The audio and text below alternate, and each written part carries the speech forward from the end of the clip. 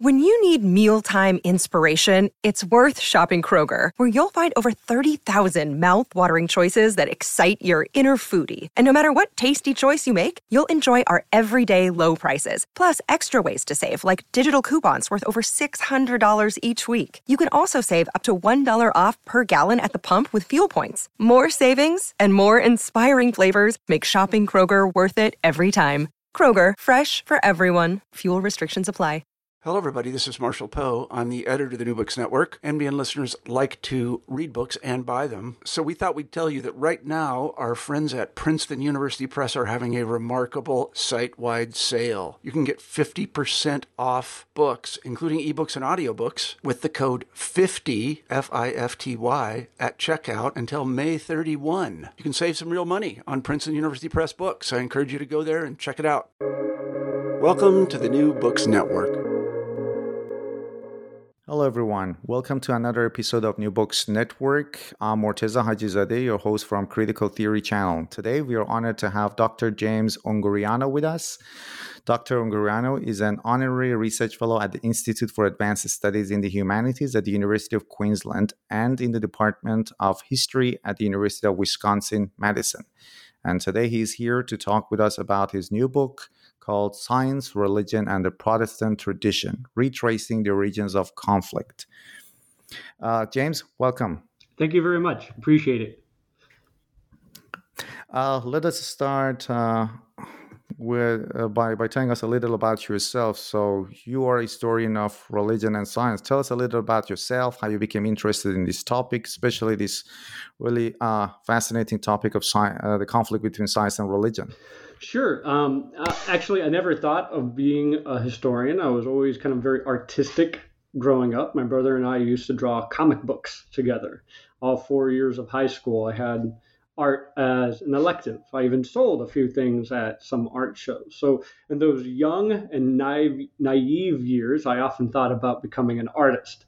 My last year in high school, though, brought me into the world of computers. My school had just built this great computer lab. I started teaching myself AutoCAD software, which is used mostly in the field of architecture and design. I went to bookstores and would just kind of sit there for hours reading through these AutoCAD manuals. So shortly after graduating, I started applying to small architectural firms in area in Sacramento, California. I got a call back from one and went in for an interview, got a job. It's a great job. I drew up all the plans. They were called blueprints back in the day. Had a ton of fun doing it, learned a lot about the industry and did that for a few years, but something was missing. I was making good money, no longer living with my parents, but I needed something more. So while I was working as an architectural drafter, I started taking philosophy courses at kind of a local community college in the area. I began reading Plato and Aristotle. I found Paul Davies' God in the New Physics. Davies is an English theoretical physicist. He's now, I believe, teaching at Arizona University. So soon after getting that book, I started a book club for all those kind of interested in discussing those ideas. And Davies kind of introduced me to the world of Western religious thought. He often wrote about a number of important theologians like St. Augustine and Thomas Aquinas, Roger Bacon, Francis Bacon, and the like. And this sort of became a spiritual awakening, if you will. At that point, I decided to quit architecture and pursue a degree in philosophy.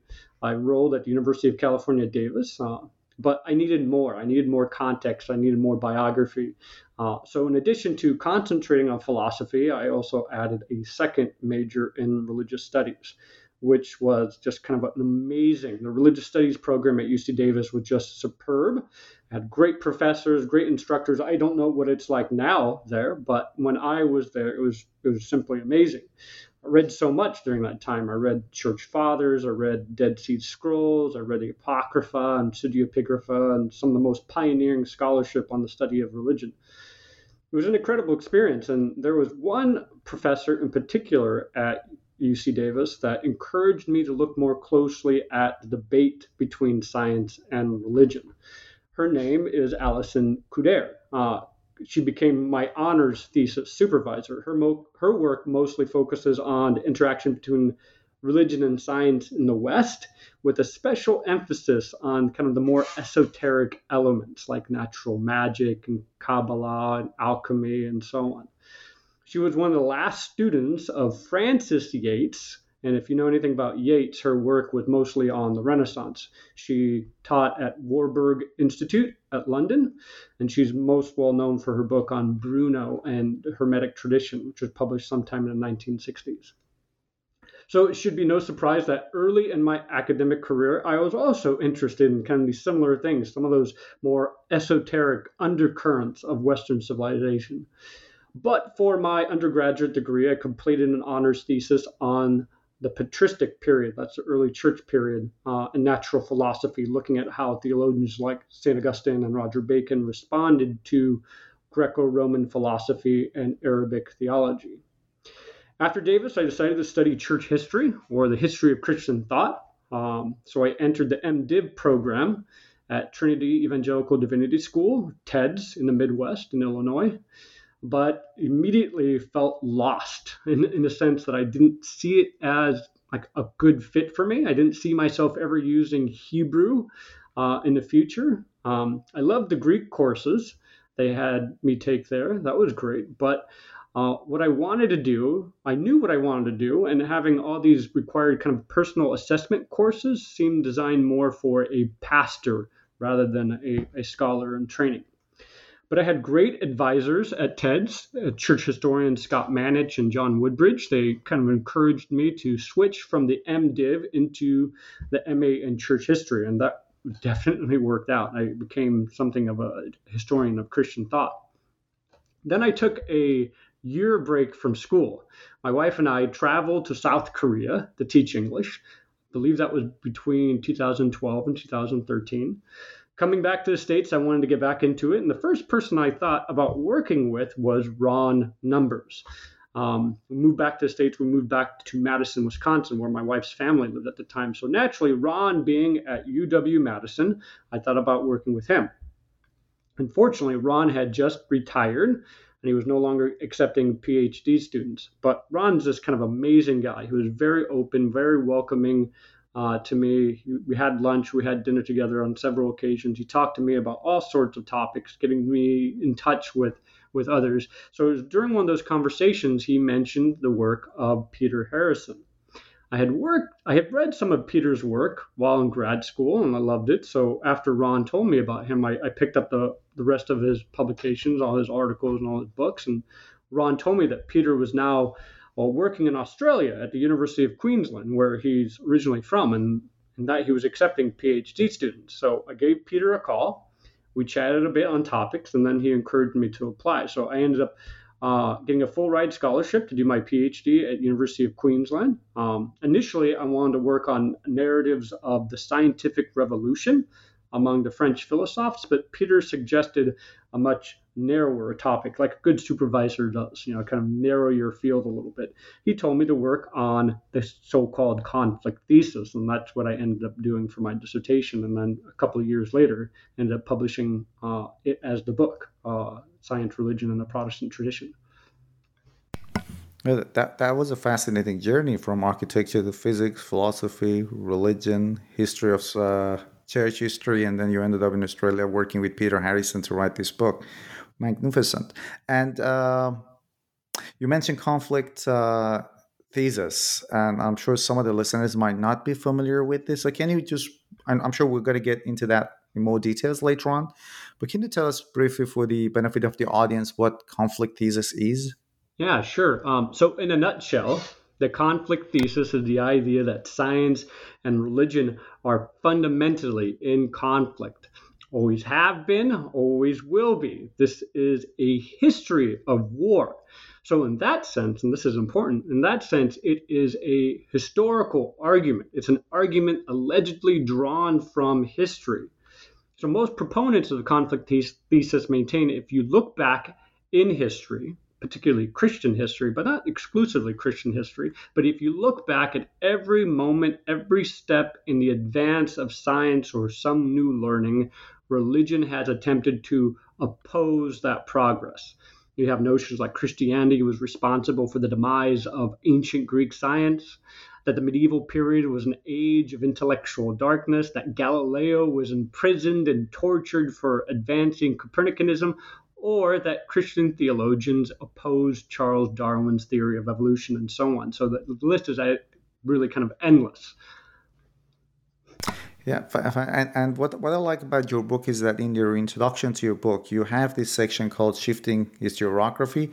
As you've mentioned, there have always been these myths that religions always, let's say, stopped or hindered the progress of science. But the history of science is more or less a new discipline in the early 20th century. And you mentioned some key influential figures who actually did this revision of history. They read history, they read the archival documents, and they came up with ideas, or they found a lot of evidence contrary to this thesis. So can you tell us a little about this shifting historiography of the conflict between science and religion? Yeah, sure. I mean, the history of science is just as complicated as a historical relationship between religion and science.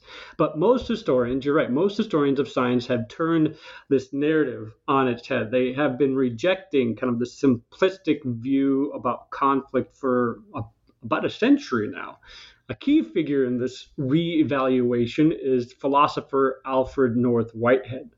Back in 1925, he warned readers that although conflict between religion and science is what naturally occurs to our minds, the true facts of the case are much more complex. And interestingly, Whitehead also observed that the very foundations of modern science were laid in the soil of medieval religious thought, a position that was further supported in the following decades in the scholarship.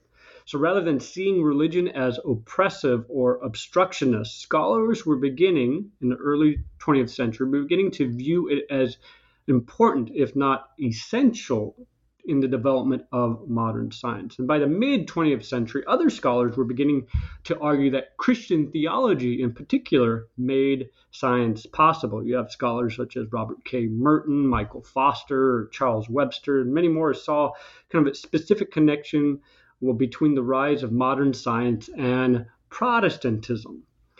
But by the mid-1970s, another major historiographical shift occurred within the field. It became clear that notions of conflict were now mostly confined to the 19th century, to the controversies that broke out in the fields of geology, biology, paleontology, and specifically to the religious responses to the 1859 publication of Charles Darwin's On the Origin of Species. But even here, things are not so simple. His church historian Owen Chadwick, for example, noted that there's a distinction between science when it was against religion and scientists when they were against religion. So by the end of the decade, such distinctions were being made by most scholars. And especially important here is a work by James R. Moore, kind of in his seminal post-Darwinian Controversies, published in 1979. Moore demonstrated that the complexity of religious responses to Darwin's work. There are actually many, many theologians in the late 19th century who embraced Darwin's theory of evolution. And Moore's book made a significant impact on later historians like Ron Numbers and even Peter Harrison. So this notion of complex relationship between science and religion became sort of the clarion call for most historians of science in the later part of the 20th century, and it still is. Another key work here is by historian of science John Hedley Brooke. He consolidated almost a century of scholarship on science and religion relations in his book, Science and Religion, Some Historical Perspective, and that was published in 1991. So Brooke aimed to reveal something of the complexity of the relationship between science and religion. So this idea of complexity is now kind of the standard interpretation for most historians of science. That was a great explanation, because we all tend to go to these reductive, simplistic ideas of this conflict, and our classic examples of, like you mentioned, Galileo, or simply rejecting anything that was in the Middle Ages, or saying that church was completely against science.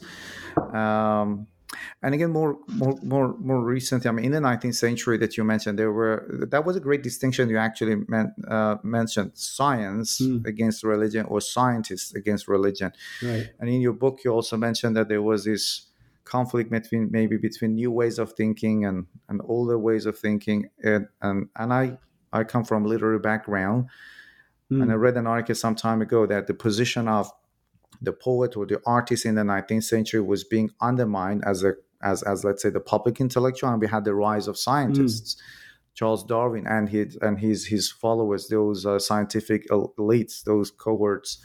I think Huxley was one of them, right? Who was a very fervent follower of Darwin. So it was mainly a fight for let's say an exclusive epistemology, as you mentioned in the book, right? Yeah, kind of a fight for authority and the kind of professionalization of science. And it was very much a problem in the UK, in Britain, because just the attachment that universities had to ecclesiastical institutions. But in the US, you didn't have that kind of attachment. So to become a professional science in the US was a lot easier than to become a professional science in the UK at the end of the 19th century.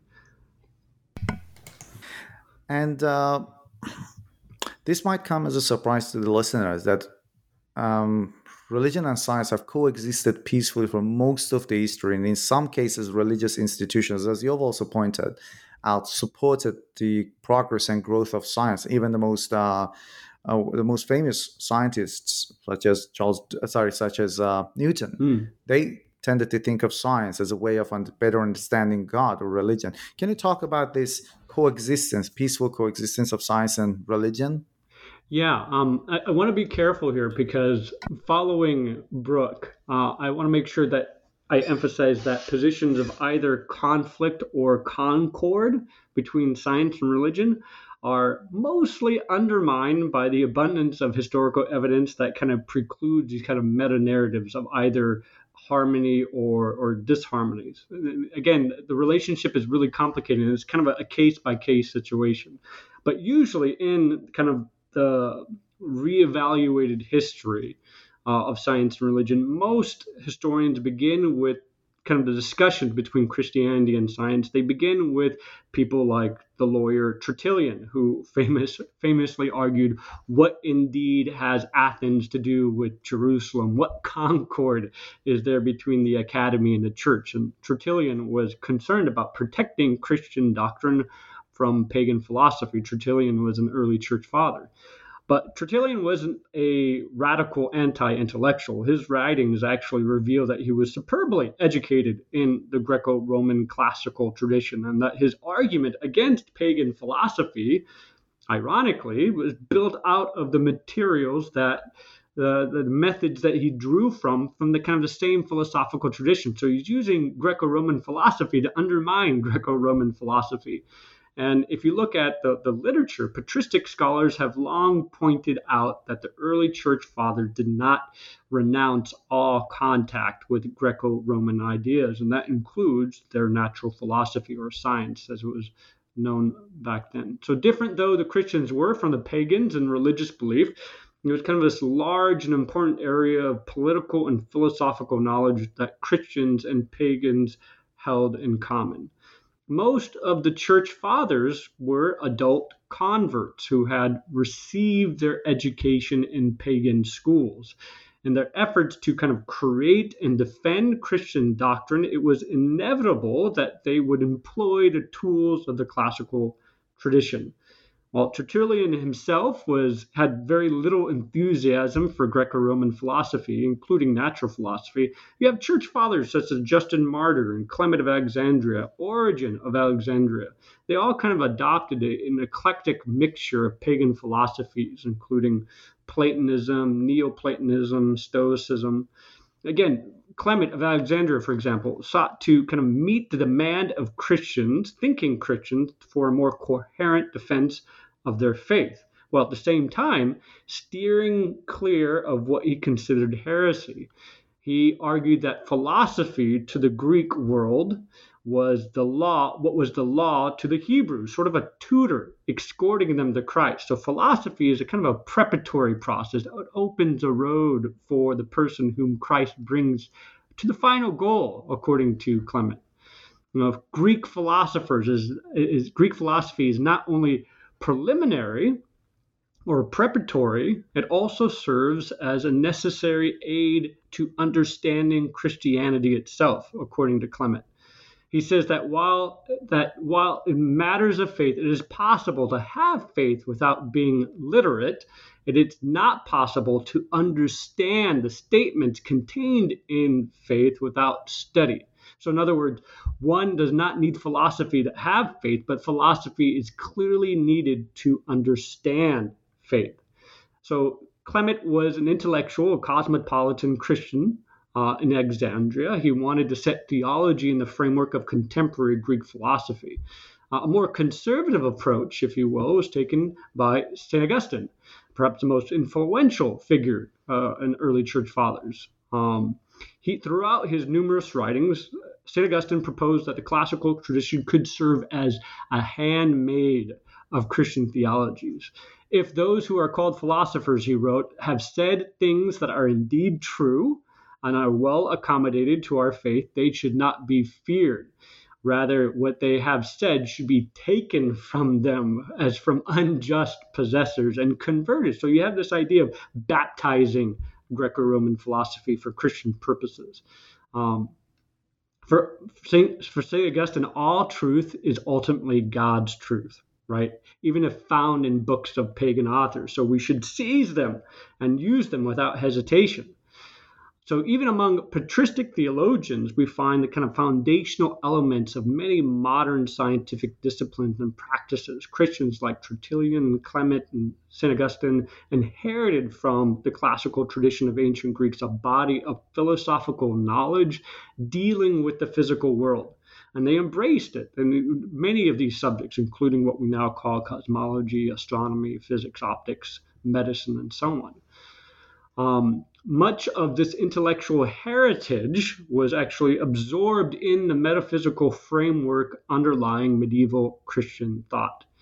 While popular historical accounts tend to portray medieval Christians as Philistine, suspicious of learning, the truth is that the classical tradition of art, literature, and even the natural sciences were kept alive largely by Christians in monastic communities. Roman Empire was kind of descending into civil disorder. With the barbarian invasions, Christianity became sort of a sole source of centralized authority. So a new institution emerged during the time that not only sustained but sanctioned the classical tradition. For in addition to vows of poverty and charity and obedience and agricultural work, monastic orders included the preservation of ancient literature. Monastic orders thus made education sort of a prerequisite to a religious life. And most of our modern libraries are greatly indebted to the preservation of the works of both the patristic writers and ancient natural philosophy by these monks. In time, the monasteries became the center of literary culture. Kings and emperors would send their kids to the monasteries so they can get educated. And the monastic schools, as they grew in richness, in wealth, they became urban schools and subsequently grew into larger cathedral schools and then into public schools, which were not linked at all to any kind of ecclesiastical authority. The course of study expanded into two parts, what was known as the trivium, consisting of grammar, rhetoric, logic, and then the quadrivium, consisting of arithmetic, geometry, astronomy, and music. So as monasticism continued to mature in the following centuries, its store of scientific knowledge also increased. So you have these monastic schools that eventually grew into these kind of great universities of Paris, Oxford, Cambridge, in the 13th century. So as kind of a repository of learning and philosophical speculation, several features, I think, of these new universities are important for understanding the development of science. First, as we have already mentioned, the universities of the late medieval period were instrumental in recovering and translating kind of Arabic, Latin, and Greek classics. The second feature of the new university is kind of a remarkable rationalistic turn, in the sense that students were required to apply their minds and energies to a number of discursive subjects like law, philosophy, theology, and to the study of nature. This method of learning came to be known as scholasticism, where students and their masters employed kind of a dialectical reasoning, which approaches any field of study in terms of a set of propositions. You have problems, you have arguments, you have counter-arguments. And scholasticism, scholars have argued, can be seen as an attempt to reconcile the philosophy of Greek and Arabic thinkers with medieval Christian theology. It's not a philosophy or a theology itself, but it's sort of an instrument of method for learning, which emphasize rationality.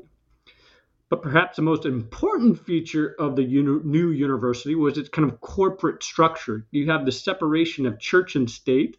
It wasn't merely an American phenomenon. Its roots appear in the structure of medieval universities of Western Europe. This, in turn, gave the masters of the universities great liberty and autonomy in structuring the curriculum and lessons for their students. So the medieval university scholar is best characterized as an organizer, a codifier, a builder of systems. Highly sophisticated and complex philosophical speculations framed within kind of a rigid dialectical pattern was what the university was like in a medieval period. And the philosophers and theologians at those mainly autonomous universities freely debated a wide range of scientific and theological questions and really kind of set the foundation, like Alfred North Whitehead argued back in the 1920s, kind of the foundations for modern science. And let's go back to the topic of your book, retracing the origins of conflict. As you mentioned, most of this conflict, the way it's been highlighted, is in the 19th century. And there were two historians, if it's the right term, because some people don't even consider them historians, but you are the expert in that area, you'll tell us about that. The so-called architects of conflict theory, that religion and science have been in an eternal conflict. Who are these so-called architects in the 19th century? Where were they from? What were their books? And why they became very influential? Yeah, again, since the beginning of this kind of more complex understanding of science-religion relations, most historians have traced the origins of the so-called conflict thesis to the 19th century, specifically to Anglo-American writers. And these Anglo-American writers happen to be a guy named John William Draper and Andrew Dickson White.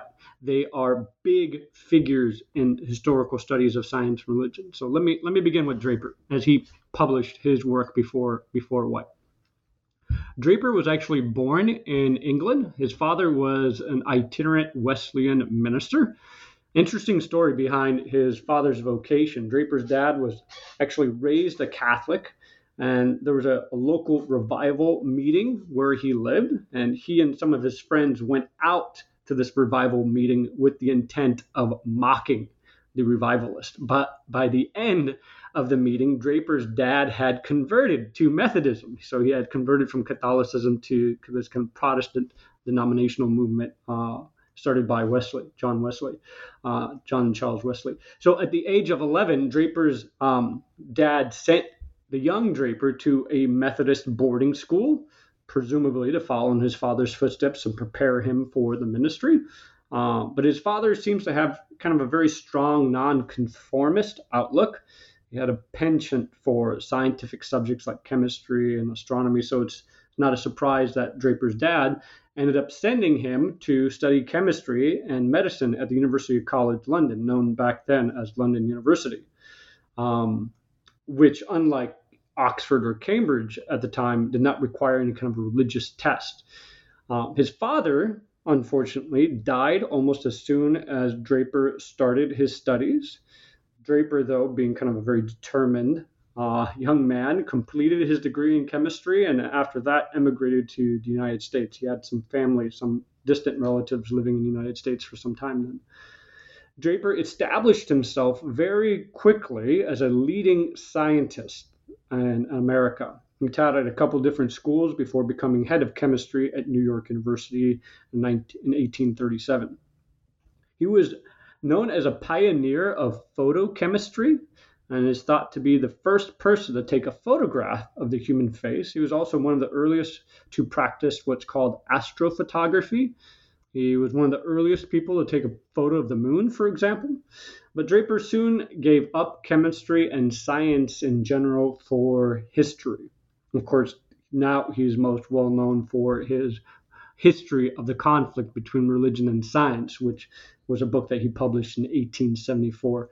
In that book, Draper claimed that the history of science was, quote, a narrative of the conflict of two contending powers, the expansive force of the human intellect on one side and the compression arising from traditionary faith and human interests on the other, end quote. Now, Andrew Dickson White was never a scientist. He was a man of letters. He was a man of literature. White was born in New York right around the time Draper and his family were making their way to America from England. White's parents also believed he was destined for the pulpit. His father sent him to an Episcopalian college, but White found the curriculum at that school uninspiring, to say the least. He actually ran away and demanded to be sent to Yale College. He had something of a falling out with his father on this, but his father ultimately relented and sent him to Yale to study history and English literature. After college, White went on this kind of grand 3-year European tour, visiting places like Oxford and Cambridge, and spent some time studying in France and Berlin, and then several months backpacking in Switzerland, Austria, and Italy, before coming back to States to do postgraduate work at Yale. In 1857, at the remarkable age of 25, he was appointed history professor at the University of Michigan.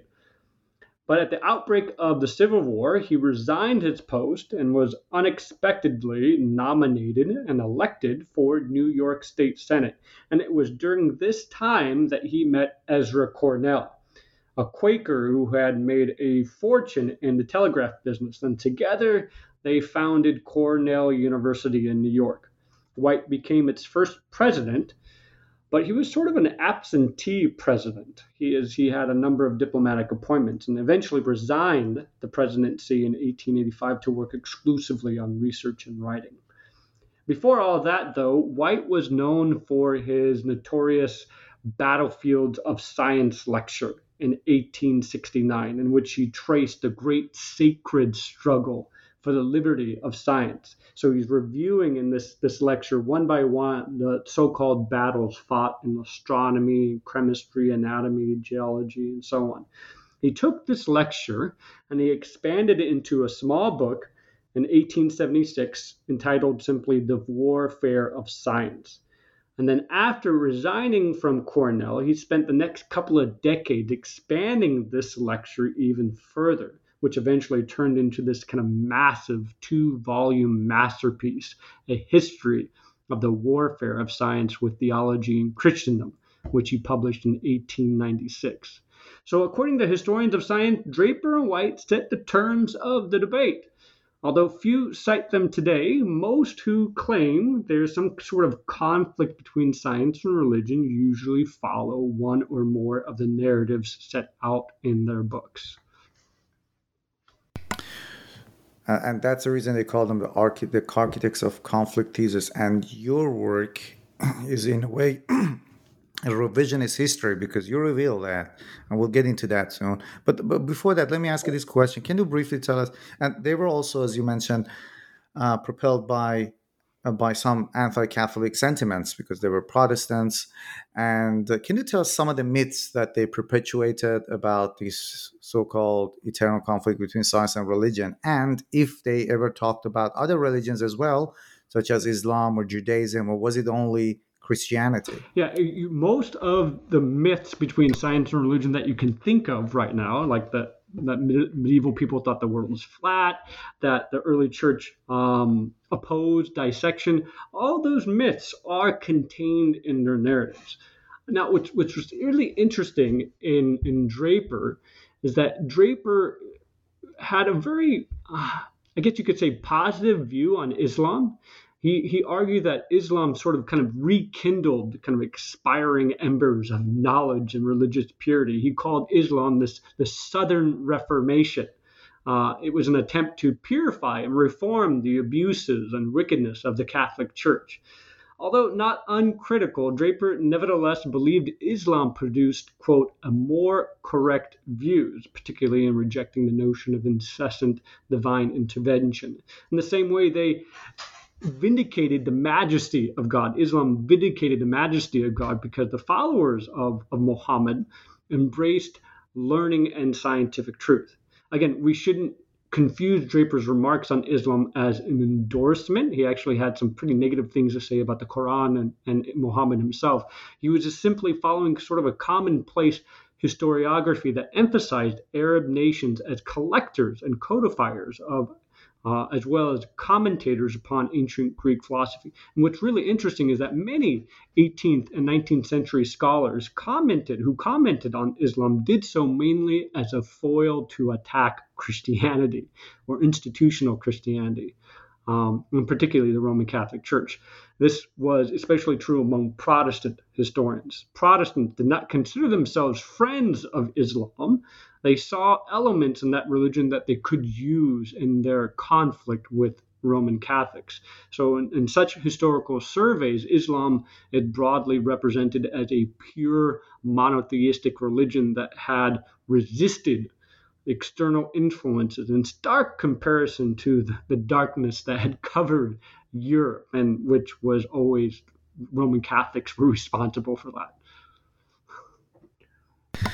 And with Draper, there's this quote in your book on page 62 that I'd like to read, and maybe you can comment on that. Because Draper makes this distinction between ecclesiastical power and authority and true religion. So I'm curious to know, what is his definition of true religion and what is the complexity of his ideas? And there's this quote on page 62 of your book that Draper had argued in his remarks on ecclesiastical history that true Christianity, plain and simple in its original principles, had been paganized by the early councils. That, I think it's a direct quote from Draper, a clear and unpolluted fountain fed by secret channels with the dew of heaven, when it grows a large river and takes a long and winding course, receives a tincture from the various soils through which it passes. So can you tell us, what is that distinction between ecclesiastical power and authority and true religion, and why he wasn't against religion anyway? Yeah, this is, I hope, what really kind of distinguishes my work. I'm not merely debunking the narratives of Draper and White. I think that's been done over and over again by a lot of other really good historians. I wanted to understand why they argued the way they did. What were their motivations? What did they actually believe? And to answer those questions, things for me got really complicated fast. My conclusion is that they are not guilty of the charge most historians of science and religion attribute to them. I think in some sense we have failed to understand Draper and White because, somewhat ironically, we have ignored what they actually said they were doing. Now, that doesn't mean what they argued in their books is correct. But the point here is to better understand what was happening historically at that point in time. And we need to read their books, I argue, as primary sources. There's kind of revealing a climate of thought, a climate of opinion, I think, for whatever reason, many historians have misunderstood. And this has everything to do with that kind of keen perceptive question you have about Draper's true religion. What is Draper's true religion? Again, things get kind of complicated and really messy here, so bear with me as I try to kind of summarize and flesh out the religious views of not only Draper but White. So Draper... Sorry that I jump in. Yeah, go ahead. Quick. I should have asked you earlier, because you did archival research, so maybe you could talk about that as well, because you actually read their manuscripts, their handwritings. Maybe you could talk about that as well when you're talking about this. Sure. So my views of Draper and White changed dramatically after I started doing archival research. I was sort of kind of given the idea to work on the conflict thesis by my supervisor, Peter Harrison, and I came to their views pretty much like most people. do. They are the architects of the conflict thesis. They argue that science and religion are fundamentally opposed to each other. So I had those assumptions, and those assumptions were basically based on the secondary literature, the work of historians of science who have been blaming Draper and White for this narrative since the 1970s. But then I got into the archives. I went to the Library of Congress, which has most of Draper's letters and private correspondence and unpublished manuscripts. Reading through his letters changed my view of Draper. Same thing with White. Most of White's correspondence and unpublished manuscripts are contained at Cornell University. So I went both to the Library of Congress and Cornell University to do some archival work, and that really changed my view. It also helped to read everything they've published, right? Not just those works that are typically blamed for the conflict thesis. I've read a lot of White's political treatises that were unrelated to this kind of narrative of science and religion. So that led me to believe that Draper actually advocated a return to a pure, what he called a pure, more rational Christianity. In his early lectures on chemistry to the students, for example, he sounds rather like a natural theologian. Draper spoke of the laws of nature as designed and set in place by an almighty God, the creator, the great architect. This kind of more rational, reasonable Christianity comes from folks like Francis Bacon and the early members of the Royal Society of London. Later, you see the English deists advocated for the same natural theological position, in addition to folks like John Locke. So all of them look back to the Protestant Reformation as the Reformation not only of religion, but science or natural philosophy. So Draper also seemed to depend on historians like Edward Gibbon and his history of the decline and fall of the Roman Empire. But he also mentions the work of German Lutheran church historian Johann von Moscham, English clergyman Conyers Middleton, William Walburton, and John Jortin. These were all Protestant clergymen and historians. So looking at the entire corpus of Draper's writing is important here. For example, it is often mentioned but left unanalyzed that Draper's history of the conflict was largely a condensed version of previously published work. And most importantly is his book, History of the Intellectual Development of Europe, which was published in 1863, about a decade earlier before his History of the Conflict. And here he makes a crucial distinction that most historians of science have forgotten or ignored. So he's discussing the so-called paganization of Christianity under Emperor Constantine. Now, this paganization led Draper to make this kind of distinction between Christianity and ecclesiastical organizations. The former, the ecclesiastical organizations, he wrote, is a gift of God.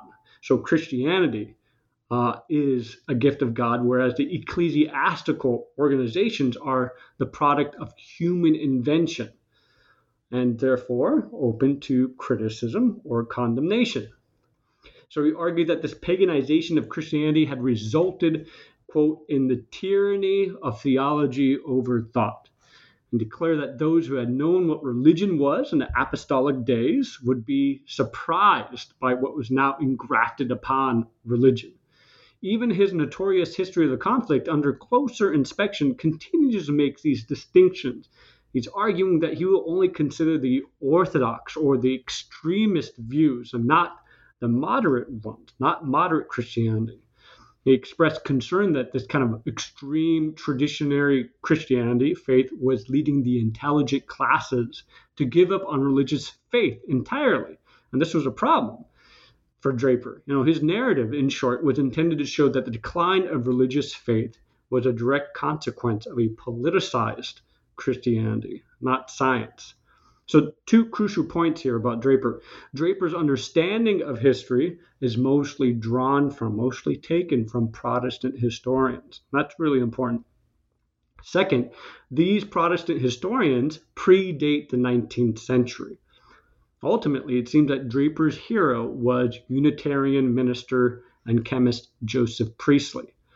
In one of his many lectures, Draper tells students that we must not impute it to mental weakness that Priestley passed through many religious beliefs before he became a Unitarian.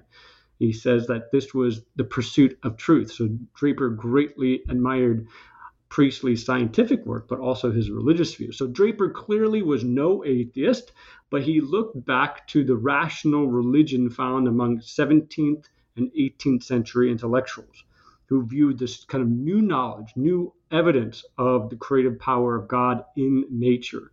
So in this sense, Draper can be firmly placed within this kind of Protestant tradition. White was in the same Protestant stream as Draper, but in a different segment, a different course, if you will. White did not look back to the past, but rather to contemporary conceptualizations or reconceptualizations of what religion was. Religion is found, White believed, in moral conscience, intuition, sentiment. This definition of religion, of course, was not new. It kind of exemplified essential elements of the Romantic movement, which had become, by the late 19th century, kind of a central component of liberal Protestant thought. History showed, according to White, that the interference with science and the supposed interest of religion has resulted in evils, both to science and religion. So White is separating religion from theology. And by separating religion from theology, White could denounce that the most mistaken of all mistaken ideas was the conviction that science and religion are enemies. While science has kind of conquered dogmatic theology, it will go hand in hand with religion, according to White.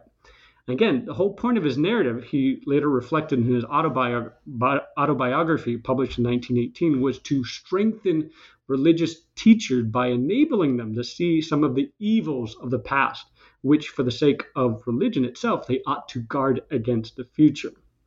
White was deeply, deeply influenced by his time in Germany.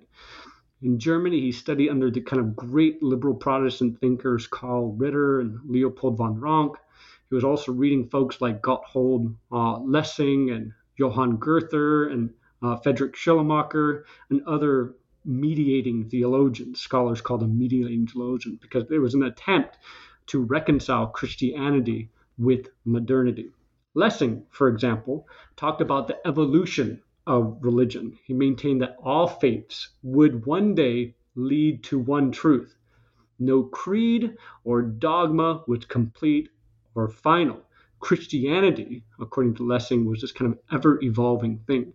So White had taken that view from Lessing. White also imbued this kind of views of Schleiermacher. Schleiermacher was convinced that true religion was not found in doctrine or books or dogma, but in intuition and feelings, kind of inward witness of the heart.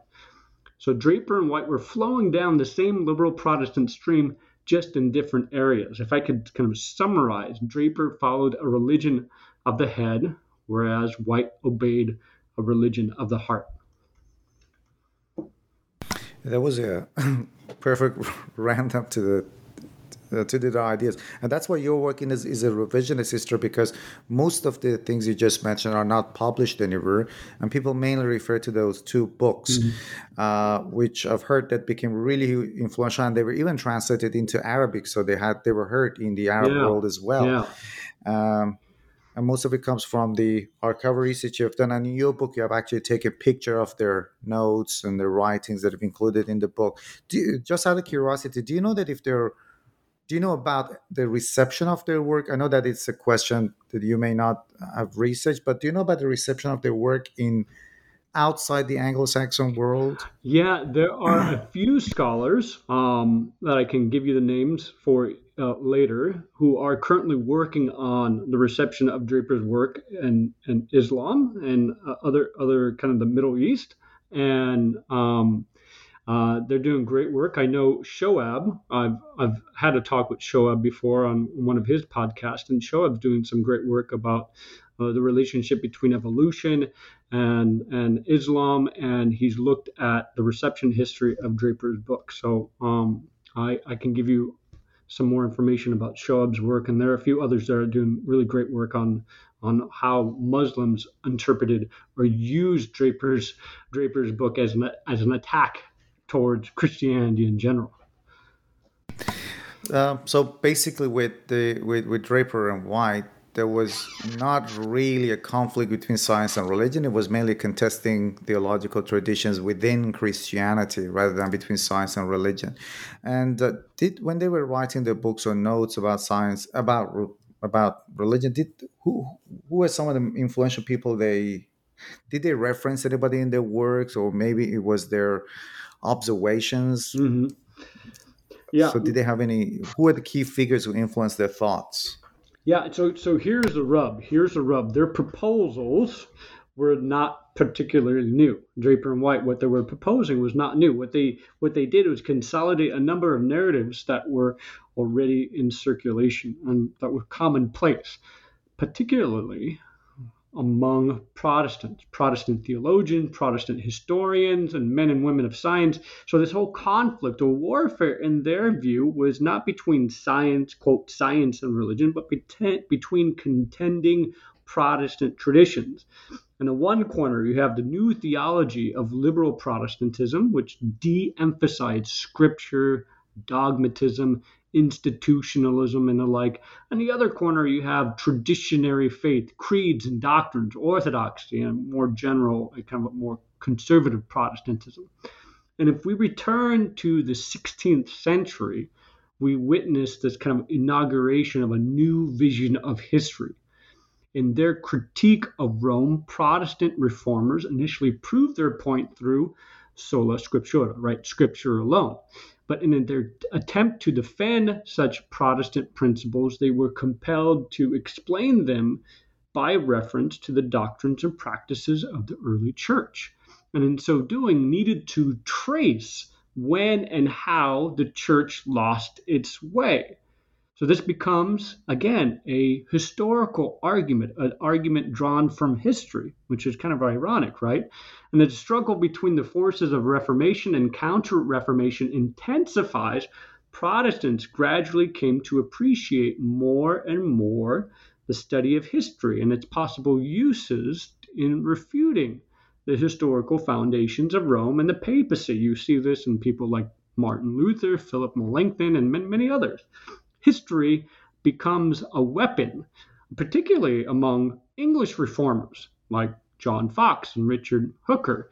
They all followed this kind of new historiographical scheme, constructing this polemical narrative that supported the deep historical roots of their own Protestant faith. It wasn't long before Protestants also began using reason and science as a weapon against the Roman Catholic Church. And it must be emphasized here that these arguments directed at Catholics also appeared almost immediately in disputes between contending Protestant groups. Hooker, for example, in defending the Elizabethan religious settlement against religious enthusiasm of Puritans, began emphasizing a more reasonable, quote-unquote, reasonable approach to Scripture. Again, you see this in Francis Bacon and later members of the Royal Society. They did the same thing when it came to the new science. A more rational, more reasonable Christianity begins to emerge against the religious enthusiasts like the Puritans and other such groups. And you see this in the writings of Cambridge Platonists and the Latitudinarian Divine. They advocated this kind of a spirit of reason. Human reason, they said, is the candle of the Lord, as to what it means to be made in the image of God. To go against reason, according to the Cambridge Platonists, was to go against God. So whatever the differences between these kind of various Protestant groups in the early modern century, Cambridge Platonists, Latitudinarian Divines, they were kind of united in pursuing the reformation of religion along more rationalistic lines. So what began as an anti-Catholic polemic by the magisterial reformers using history, reason, science as a weapon against so-called Catholic superstition and corruption became a conflict between contending Protestant groups. And these are the sources that both Draper and White are drawing from. It's a fascinating history, all this complexity of these stories. And it also reminds me of those simplistic narratives that we have about conflict, examples that we have about the conflict between science and religion, such as Galileo, which is again, or Darwin again, which are all really, really complex, but we only stick to one little aspect of the story. Now, my curiosity is that, and this is something you've discovered in your archival research and in the book, is that why this subtlety and complexity of the argument has escaped historians for so long. And you trace it actually to a key figure, Edward Livingston Humans. So can you talk about that aspect of your research? Sure. Let me say something a little bit about Humans, because central here, besides Draper and White, was this guy named Edward Livingston Humans. He was the science editor of D. Appleton and Company, this kind of publishing empire in the late 19th century. He published, promoted, defended for an American audience the work of Charles Darwin, Thomas Huxley, John Tyndall, Herbert Spencer, a lot of the scientific naturalists, many English and European scientists. More importantly, Humans was the key figure in disseminating and popularizing the narratives of Draper and White. Humans began his publishing career just as British and American publishing was undergoing a remarkable publishing revolution. Humans was at the forefront of this revolution, establishing kind of new copyright agreement laws and popularizing scientific knowledge in his extremely successful magazine, The Popular Science Monthly. He also had a book series, the International Scientific Series. Both these publishing ventures were big, ambitious projects that were started in the 1870s, right before he started publishing Draper's work. So he was intent on diffusing the latest advances in science to a more global audience. Humans was also a member of the Free Religious Association. In 1825, the American Unitarian Association was established to promote kind of a humanistic understanding of Christianity, a humanistic Christology, kind of a more rationalistic interpretation of Scripture, a more optimistic view of human nature. But after the Civil War, controversy and schism emerged within that denomination. Some members decided that Unitarianism still harbored kind of a residual orthodoxy. So they separated and they founded in 1867 in Boston the Free Religious Association, the FRA. And the Free Religious Association sought to promote the principles of free thought and moral philosophy without any reference to institutional Christianity. And so they're composed by kind of a diverse assortment of radical Unitarians, Universalists, spiritualists, transcendentalists, scientific theists, and other kind of disaffected religious minorities. They advanced what they called the religion of humanity, the religion of humanity. Humans actually served as one of its vice presidents. In 1873, again, right before he publishes Draper's book, in 1873, at its annual meeting, Humans delivered an address entitled The Religious Work of Science. And in this speech, Humans announced that science has long been regarded and still widely believed to be the antagonist of religion, but a time is coming, he proclaimed, when it will be accepted as its most powerful ally and best friend. So according to Humans, science and religion are not mutually exclusive. It is the office of science to explore the works of God, of religion to deal with the sentiments and emotions which go out toward the divine author. Men of science, he argued, devote their lives to exploring the works of God. They thus labor at discovering the truths in nature. And such work, therefore, is religious work, according to Humans. And as religious work, science has attained, quote, the grandest achievement in revealing the evolution and growth of religion. So whenever conflict emerged, it occurred not between science and religion, but between theology and science, according to Humans. He believed that theology has always been the adversary, not only of science, but religion as well. So again, these ideas that you see in Draper and White, are really kind of there in humans as well. So he argued that orthodoxy, dogmatism, must come to an end. And he was kind of the defender, tireless defender of the new liberal theology emerging in America in the late 19th century. So you rejected Christianity in favor of scientific naturalism in that sense. And you also, and he played a key role, as you mentioned, in popularizing the right ideas. And there were other figures as well who later on maybe distorted Draper and Andrew Dixon White's ideas, though the people you call those secular humanists. And you mentioned a key figure, Joseph McCain, in your book. Can you talk about that one as well, please? Sure. It's not hard to disfigure the narratives of Draper and White. They're kind of guilty at failing to communicate their ideas more clearly. Maybe it's just the very nature of this idea itself. They're easily appropriated by secularists, free thinkers, atheists at the end of the 19th century and the beginning of the 20th century. Perhaps the most important secularist to have appropriated Draper's historical narrative was this guy named Joseph McCabe. He was a Roman Catholic monk who abandoned his religious beliefs around 1895. And McCabe was this incredible, productive author. He wrote over 200 books on science, history, and religion. He was an advocate for atheism.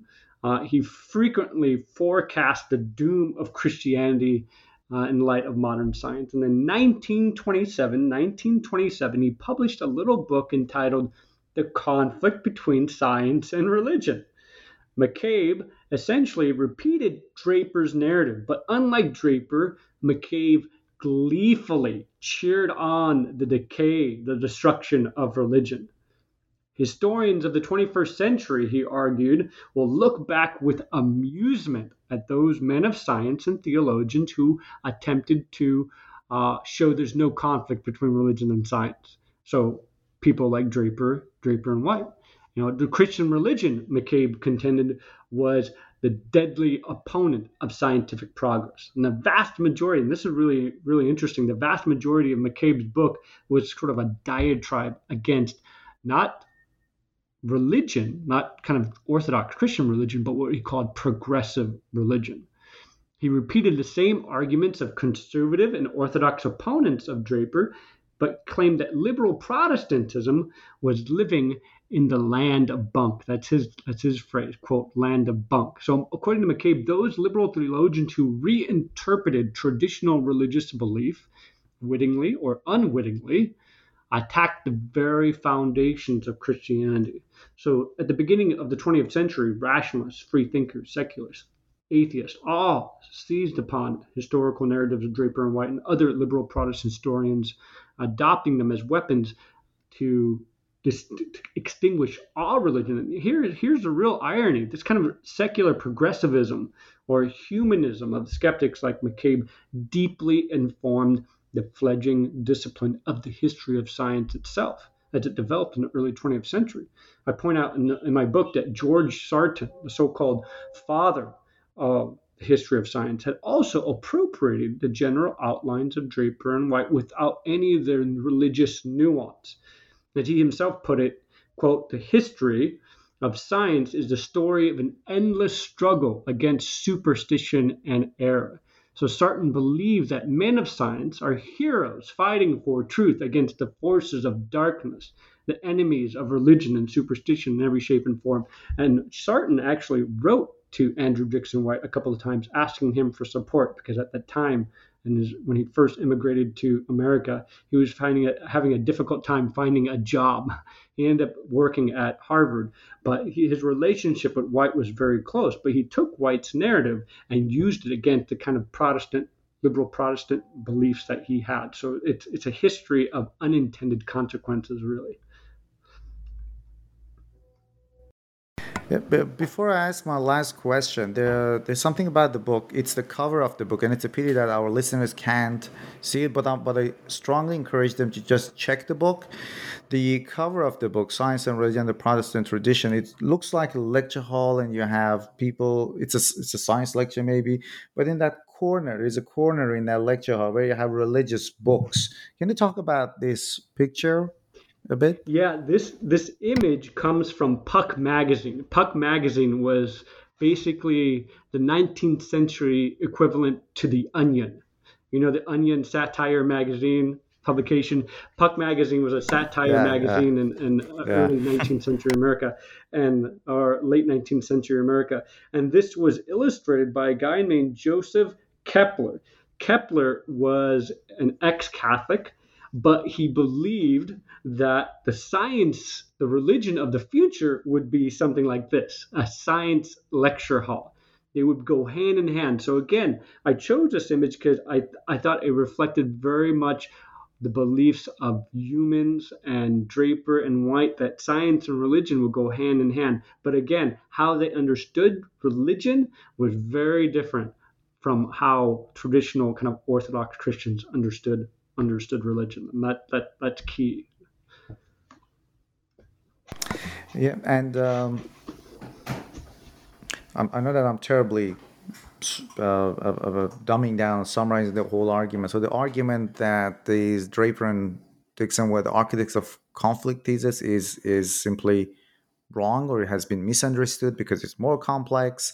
And there were people later on in 20th century who popularized and published their ideas, but again, they were very selective about what they wanted to publish.